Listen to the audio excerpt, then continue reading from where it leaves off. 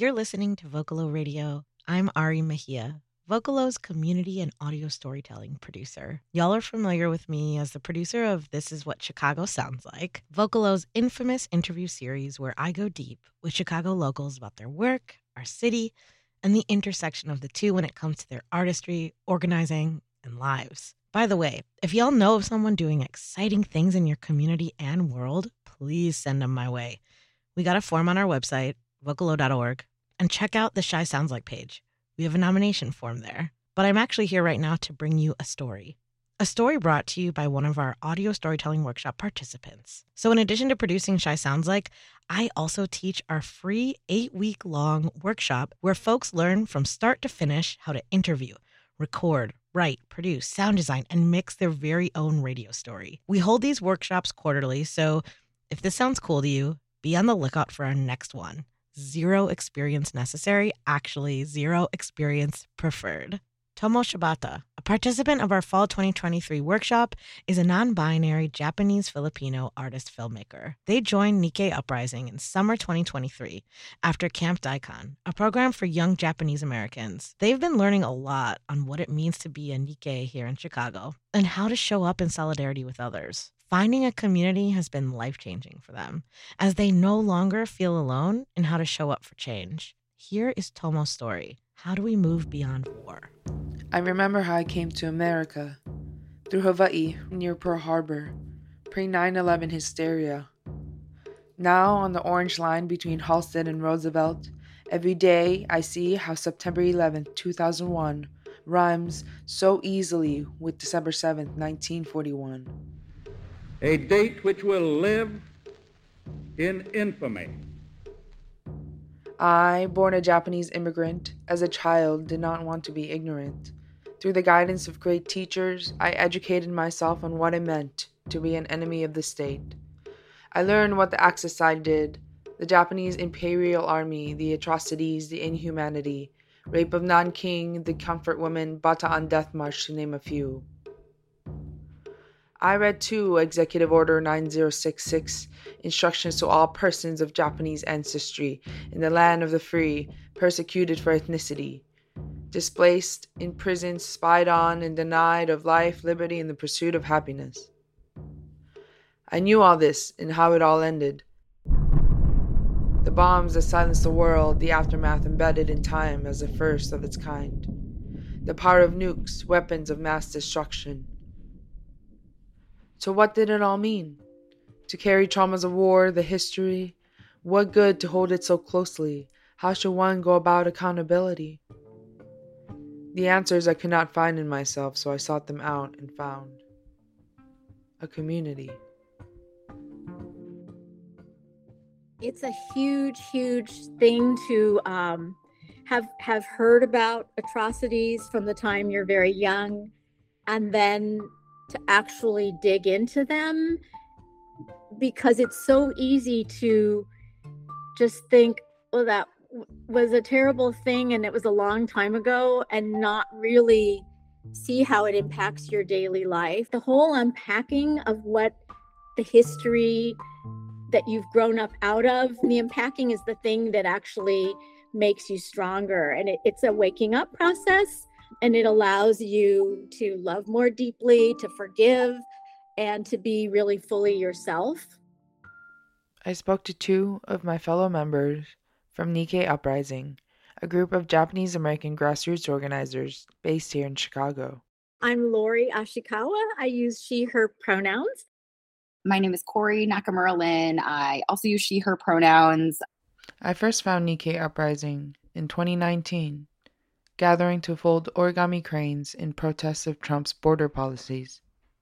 Since our origins organizing around family separation and child incarceration, we've evolved into organizing more about resisting policing, incarceration, and Japanese imperialism here in Chicago, using an abolitionist lens. And we kind of root our work in a lot of the work by Black feminist scholars such as Angela Davis, Ruth Wilson Gilmore, and Miriam Kaba, also within our own history and movement of anti-incarceration organizing within the Japanese American community. What are some of the challenges Nikkei Uprising faces in its work?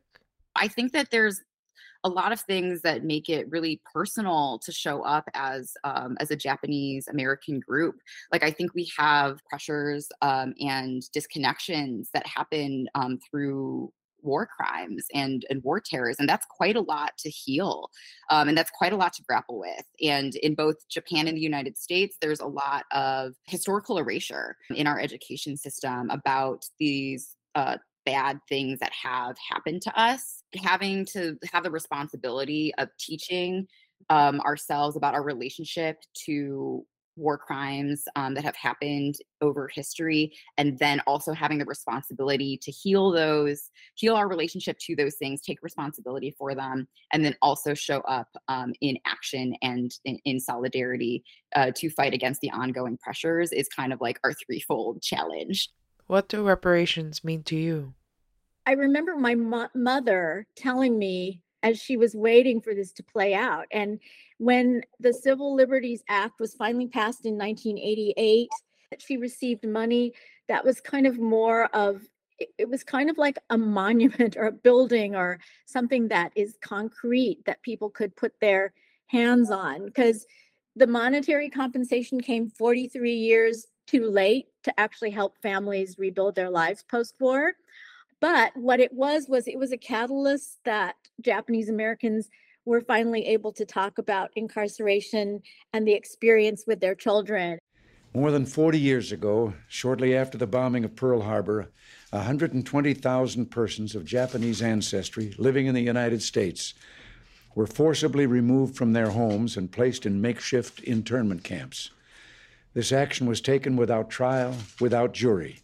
It was based solely on race. It wasn't just the money that made a difference. It was also the public apology. My grandpa experiencing the United States saying that what they did was wrong was hugely important for him as someone who grew up in a camp. And so that makes me think about the ways that it's not just about the money that I think Comfort Women survivors are asking for. It feels very, very important for the United States and for Japan to name that these things that they did during the war were wrong. I think that having your harm named can transform the generations going forward. That makes me want Black Americans and Indigenous folks in the United States and folks globally who've experienced war crimes to have that relief as well. It's really powerful that the Japanese American community received these reparations, but now the next generations have to do something with that, I think. And so one of the things that Japanese Americans have been actively supportive with is HR 40, which was the Commission to Study and Develop Reparation Proposals for African Americans. Here we are, the next generation. Is it time to finally talk about our grandparents' harm and pain? Before they become lost, our traumas bound in blood and curses for our future children to figure out? I held this in me for a long time. What good to remember? What good to shine light on crimes against humanity? Is there a possibility for healing, for equality? Never again means now. We must learn from our past, or we will be bound to repeat it. Finding Nikkei Uprising saved me from holding too closely things that should be done together. For their guidance, I am better. There's room to grieve, to share, to wonder. Meeting my doshi, comrades, kindred souls, I am finding the questions a little less hard to answer.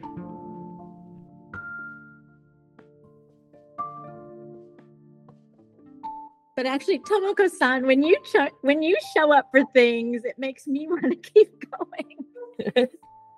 So it's kind of like that story about the geese, when they fly in formation. When the first one gets tired and it falls back, another one assumes its place.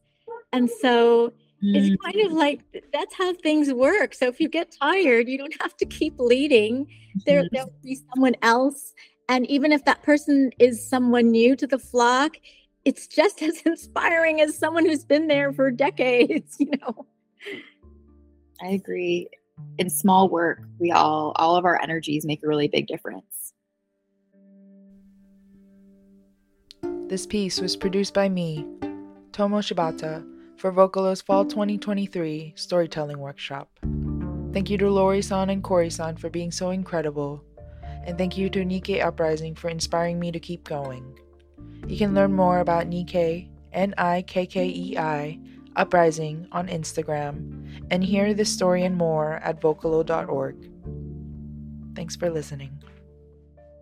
Interested in our workshop series? Check out our website to find out how to apply, vocalo.org.